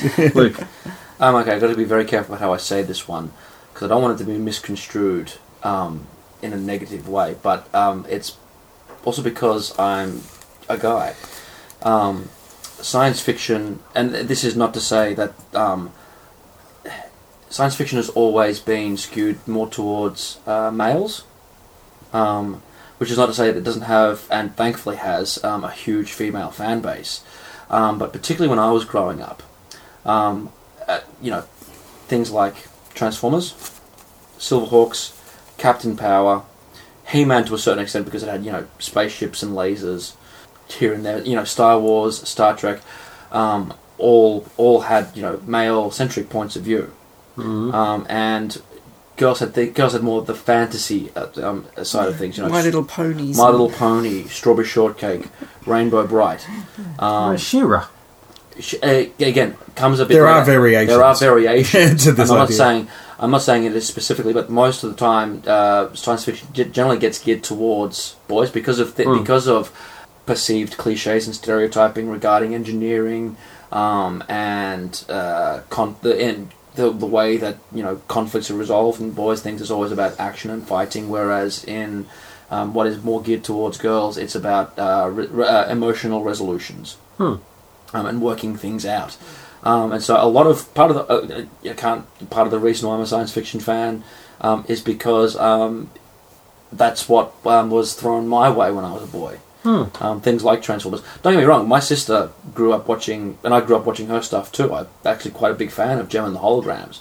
But watched Strawberry Shortcake, watched Rainbow Bright. She watched Transformers. She unfortunately watched Care Bears. She watched Transformers. She watched the X-Men and quite liked the X-Men. Got brought up on Batman like myself. So it's not. I'm not saying it's a clear-cut thing, but a lot of the things that were geared towards me were science fiction type stuff, because that's what was in the zeitgeist then. And it was geared. It did have a more male, masculine bent, which is not to say that there wasn't a huge female audience for that stuff as well. There was, but part of the reason why I am is because that's Well, it was You're basically just stating fact there. I mean, the shows like Transformers were clearly geared towards boys. I mean, trucks turning into robots, and then therefore you move on to the toys, which trucks are for boys, dolls are for girls. Yeah.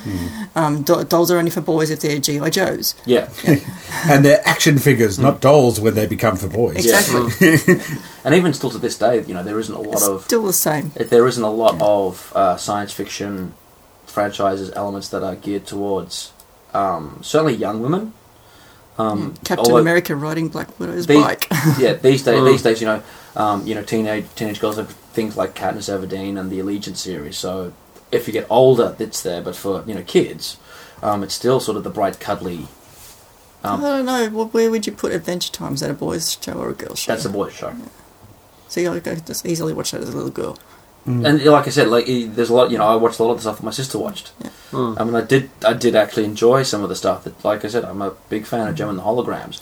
She watched the stuff, so it's not set in stone, but like I said, it's where the things that are geared towards certain genders get thrown your way. Make a very valid point. And I'm not knocking anything when I say that, but it's just that's It's just the way it was. It's just the way it was. It's just the way it was. This is actually you actually bring up something. Bo brought up something in the last episode that he was on, which we had a little bit of discussion about. Is one of the things that he's very excited about is Rey and the influence that Rey is having on little girls, like the chance for.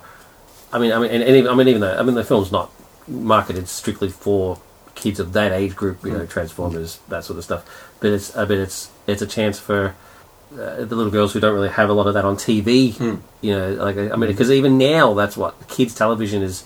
I mean, it's trying to be better.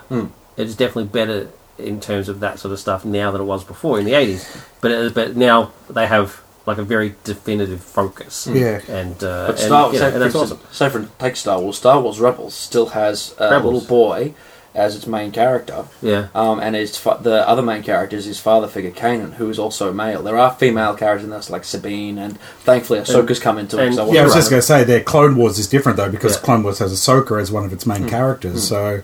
but, it still hasn't geared towards girls, I guess. I just want to... That was just, part of the reason why I'm a fan is because of gender. Yeah. No, it's a fascinating subject. I'm totally with you, and... Yeah, one of the things Bo said was this is nice seeing little girls go to cons dressed up as Rey, not necessarily as a Disney princess. Yeah. But you still get girls, I see little girl in where I work, little girls dressing up, wearing, Frozen bathers. Yeah. Girls still want to be girly. And that's fine. That's I'm not knocking that. It's nice that there's a wider choice for girls as to who they want to play in these sort of things. Yeah. Yeah. No. It's a fascinating subject, and I would love to talk about it more. Moving on to my second one. Yeah, second one. It's 1983. Cast your mind back. 1983, and I am seeing Star Wars: Return of the Jedi at the cinemas. Now, I do believe I've seen Empire at the cinemas, but I don't remember it, so therefore I didn't think it was bad. I have the remastered version, though. Well, of course I have saw those. No, I never see... I know for a fact we never saw Star Wars at the cinema. Well, at least I know for a fact, as in that's what Mum said. But she has some sort of vague memory of us seeing Empire at the cinema, but I don't remember it, so therefore it doesn't count. But I do vividly remember seeing Return of the Jedi at the cinema. Yum cha. Wow. It tastes really good. We eat yum cha. Those crazy Ewoks. Not my favourite Star Wars film, but it was just Star Wars. I mean, I guess in a nutshell, I'm basically saying Star Wars. Star Wars is my number 2. Scott's number 1. Let's move on to our number 1. Scott number 1 is segueing directly on from that. Is seeing Star Wars when I was 6 years old at the cinema twice. And Dad and I pretending we were in an X-Wing while we were driving home shooting at TIE fighters. That's cool. That's awesome. It's nice to say, because of Star Wars, because of Doctor. But talking about the reactions to it and, suddenly getting back to the imagination that we were talking about, actually encompassing not just the car, but, space around you as well, and turning this thing that you're meant to be driving in into a fun trip home where you're going to be... I quite like hearing that sort of stuff. It's awesome, the family connection. You and your dad embracing what you just experienced together. It's brilliant. Awesome. Thank you, Scott. Crystal. And that just segues beautifully into my number one. It's like we obviously all had a meeting before the show. We didn't plan this, folks.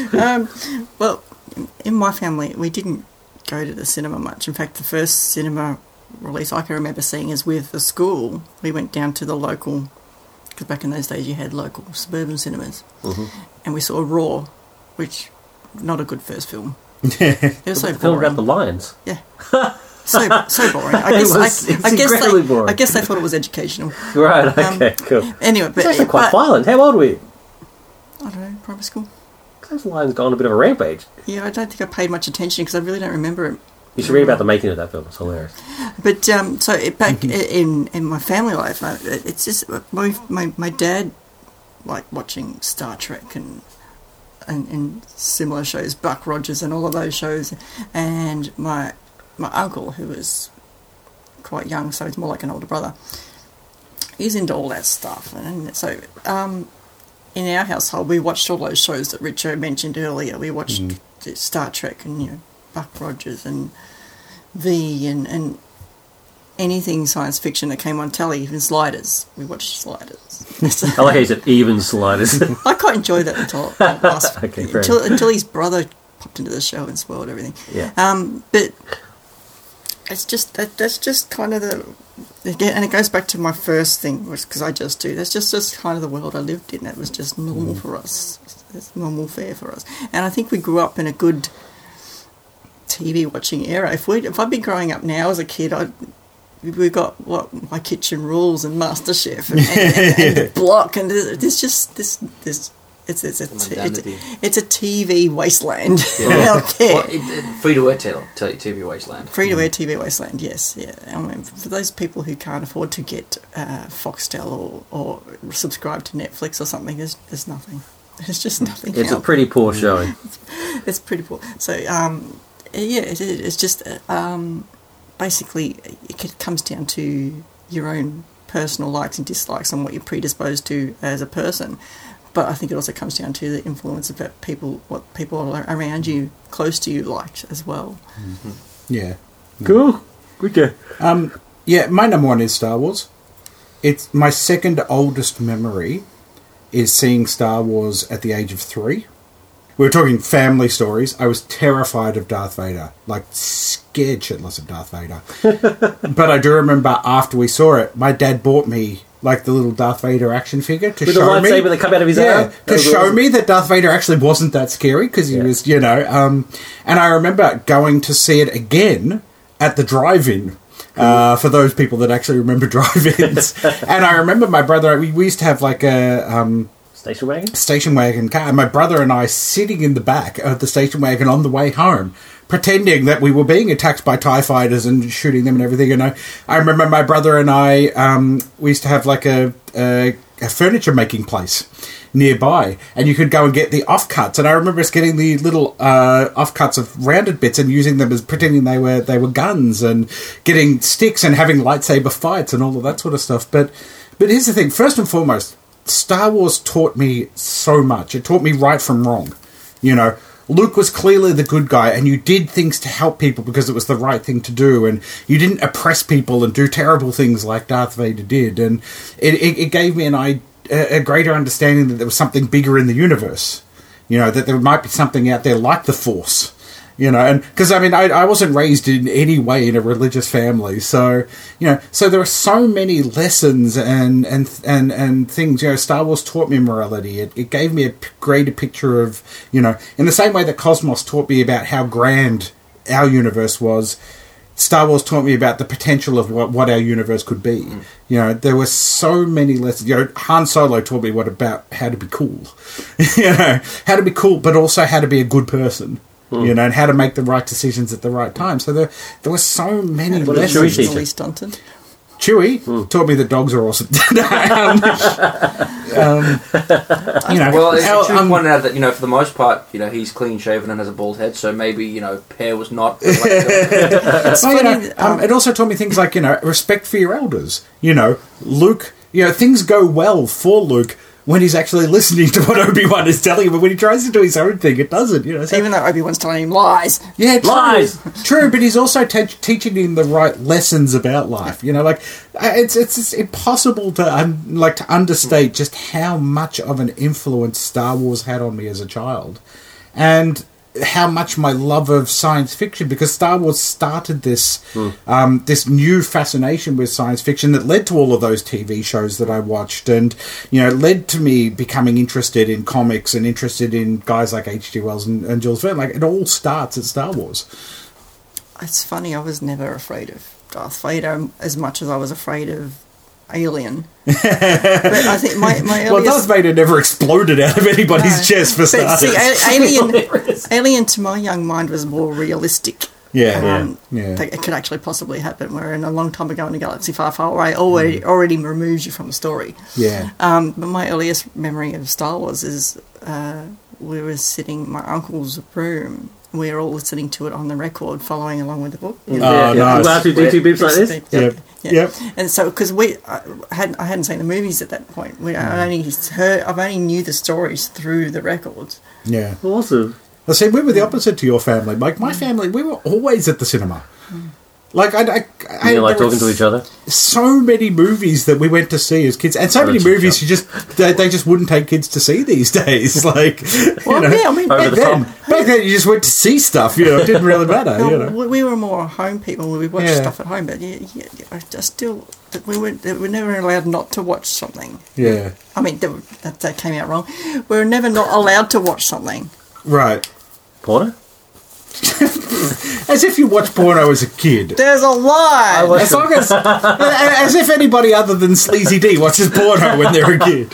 Well, I actually was stopped from watching certain things as a kid. So Yeah, that's that might that's only explain it. because certain life events, which we won't delve into. Yes. Look, Okay, so my top one is sort of following on from a lot of what people have been talking about anyway. I'm going to try and push it a bit further if I can. It is the idea of, first of all, family, and family actually being integral to some of this as well. My mother was a big science fiction fan. My father wasn't a big science fiction fan, but he was a big Doctor Who fan and a big Star Wars fan. And so with those combinations, that's, Doctor Who and that's pretty much the recipe.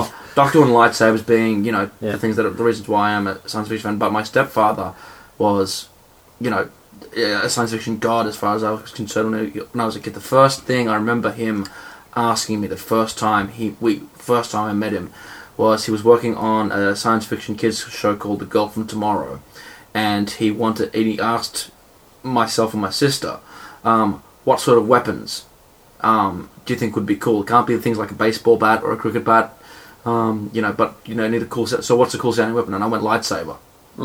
And so he and I have had an extremely strong relationship for 25 years almost. But him being a big science fiction fan as well also meant that books were being brought into the house. There were other films that we were watching. More TV shows got watched as well. Can I just quickly interrupt? So did he put lightsabers into The Girl from Tomorrow? No, I don't remember any. no, Okay, cool. no. He put transducers, but that's another story. Awesome. But even beyond the family, the thing, because like Crystal said, it's sort of a bit hard on this one because science fiction has always been there. Yeah. For me, so it's not a question of did I choose science fiction? Did science fiction choose me? Yeah. To a certain degree. Did it, in the Great Nether, did it go right? We are a small genre and we choose you. Interesting. Growing up in era, I think it would have been hard not to be a sci-fi fan. Like, you would have to go out of your way. It'd have to be sci-fi or sports. Well, I mean, yeah. Well, remembering, for our generation, Yeah. Star Wars came along and then everything was science fiction. Yeah. It was that simple. That's It what was I'm saying. like... you didn't really yeah. have much of a choice. Yeah. That's what I mean. So I didn't choose science fiction. Science fiction seems to have chosen me. Yeah. It entered the zeitgeist at the right time to appeal to all of us. And it's my consciousness actually. It's my natural reaction to things. To immediately transplant. Real day events with space or time travel or other planets or other cultures or alien cultures. and things like that's natural to me, which is not natural to necessarily to those around me sometimes. Yeah. There's only one show I can think of in our family that was a staple in our family that wasn't science fiction, and that's MASH. Yeah. Everything else was science fiction. I mean, we watched other shows, but I can't think of anything that, we had to must watch from one week to the next that wasn't somewhere based in that genre. Yeah. In our household, it was Grizzly Adams. Oh, yeah, we watched I remember That'd be Grizzly our Adams. the only non-science fiction show I can remember. He died recently too. Yeah, that Mum refused to miss. So it was kind of an after-school show, though. It wasn't was, really yeah. a prime time. Yeah. Anyway, well, my one finishing up on me after all that awesomeness it just takes us all the way back to the start, and it is when it's 1987. Yeah. They're flying back into the past. Let's be flying back to the past, and I'm buying my first ever comic, and it's Amazing Spider-Man 289. Yeah. So that's which Nice. started my lifelong obsession with and love of Spider-Man and Is that comics in general. Is that the Hobgoblin? It's the revelation as Oh, Ned Leeds as the this is Hobgoblin. the Hobgoblin, yeah. Which of course then got retroactively changed. I remember that. But yeah, it starts off with Ned Leeds in the Hobgoblin costume with the mask removed, Yeah. about to get killed. And yeah, That's big deal. cool. Big deal. So yeah, that was fascinating. A fascinating discussion. Thank you very much, Scott, for bringing that to our attention. Yeah, well done, Scott. And thanks for providing your own list as well. That was fantastic. Yeah, awesome list. And I do now see that yours was actually also in chronological order. And I apologize. I went up instead of down, but hopefully that's not too bad. But It still somehow seemed to work with the rest Still of works. it. That's right. It all segued nicely. It all still It's works. fantastic. yeah, we're a big fan of the segue on this show. Yeah. So let's finish up what I think has been an awesome episode with our coming soon. In Australian cinemas, April 28th, we get A Month of Sundays. Yeah. It's a Oh, comedy no. drama about an unlikely friendship between a middle-aged real estate agent and an elderly woman. A whole month of Sundays. A whole month of Sundays. It The- stars It stars Anthony LaPaglia and John Anthony Clark. LaPaglia and John. Yeah. Oh, okay, it's local. I quite That's like local. Anthony. And, well, it's an elderly woman. Who's the elderly woman? I can't remember the name off the top of my head. Julia Blake. Yeah, that's her. So it's an Australian film. It's Yes. a strange film. I've seen the trailers for it. Australia's own, A Month of Sundays. I am not particularly interested. The only reason why I'd see it is because of John Clark, who kind of looks like he's in a different film. We also get Japanese film Anne. Anne, yeah. Anne. Well, I was about. If you let me finish, I was about to say we also get Japanese film Anne film called Anne. No, that doesn't work. that was a No, pathetic no, attempt. Even your attempt to recover was weak. It was so weak. It was. That was a Tony Scott attempt. Oh, believe poor Tony Scott alone. Which has been described as a foodie drama. I don't know what that means. I guess it's about food. And it's a drama. Foodie drama. Foodie drama. We also get the remake that had to happen, Dad's Army. Whistle while you work. What the hell? I don't know That's why. such a joke. Moving on. Because they have to It was remake such a joke. everything. We also get now this intrigues me. We get Patrick Stewart cast as a ruthless neo-Nazi in the film Green Room. So Patrick Stewart is a bad guy, and from all accounts, a really bad guy. I can't So, watch Patrick Stewart. I'm intrigued. I'm intrigued. Green Room. We also get Mother's Day, all-star comedy set in the week leading up to Mother's Day. It's one of those. One Well, of those that films. sounds like a film I'm never going to Yeah, watch. a whole bunch of people An ensemble. in an ensemble. Made by the people who think all mothers enjoy pink fluffy I don't slippers know. Anyway, who gives a shit? I don't think anybody cares. and listen to Michael Crawford. We also get Christian propaganda film God's Not Dead 2. What? God's Not Dead too. So what happened to God's Not Dead 1? Oh, yeah, it's been gone. It was someone Cameron. What's his Kurt name? Cameron? Kurt Cameron. Yeah, so Alright. that was the, God's Not Dead I'm too. pretty sure Kurt Cameron. Please tell me God's Not Dead too is like God's back and he's not happy. No, so, what- so it's a religious. It's not like the Egyptian gods or something. The gods. No. This is God. It's Christian propaganda. Like I said, Yeah. it's essentially saying that God ain't dead. God hasn't left us and is still here and can still influence us and all that sort of stuff. So what you're saying Anyway, is so this God's is, Not this Dead is- too is saying God's not dead. That's essentially what I'm saying. Right, okay. In a nutshell, if you want to be concise, that's what I'm saying. 'Cause- So it's Melissa Joan Hart is the lead actress in that. When you Was she first like read out the Sabrina title, the I'm Teenage thinking, Yeah, she was Sabrina. I'm thinking the gods are crazy. Yeah, but anyway, last and definitely not least, Captain America: Civil War burst onto our screens. We'll be reviewing that in episode 194. Cool. And Yeah, I'm interested. I'm really damn, I'm quite looking forward to film. this one. Yeah. I reckon it'll be all right for a superhero film. I'm hoping it'll wash away the taint of Batman versus Superman. To wash away the taint of Batman vs Superman, I watched Superman, this 1978 Superman. Awesome. Superman the movie. Yeah. That was the only thing powerful enough to take To it actually away. take the taint away. You got me. Who's got you? So just, I guess probably shouldn't end on a sour note, but just a couple of rest in pieces. China, World Wrestling Federation superstar at her time. China has passed on, which is a shame. And also Prince, music superstar. I think it's fairly safe to call Prince a music legend. Yeah, has unfortunately also passed on quite suddenly. Quite young, before his time. 57. Yeah, so what a shame. Fortunately, I did get a chance to see him back in 1992 during the Diamonds and Pearls concert, and I've got to say it was pretty awesome. Like, he's a consummate really was. performer. Thanks to Scott again for his suggestion, and so that's it from me and the crew. Richo, Yeah, Tony Scott still sucks. Luke, Yeah, it's hard to disagree with that one, really. Man on fire. and Crystal. Prometheus. Bye! Bye! You've been listening to NCP. Thank you for being a part of our crew. If you would like to support the show, you can use the Amazon widget on our website to do your Amazon shopping. If you have any feedback, please go to nerdculturepodcast.com/contact us, where you will find a list of the many different ways you can interact with us. We'd love to hear from you. Thank you for listening and stay tuned for the next episode.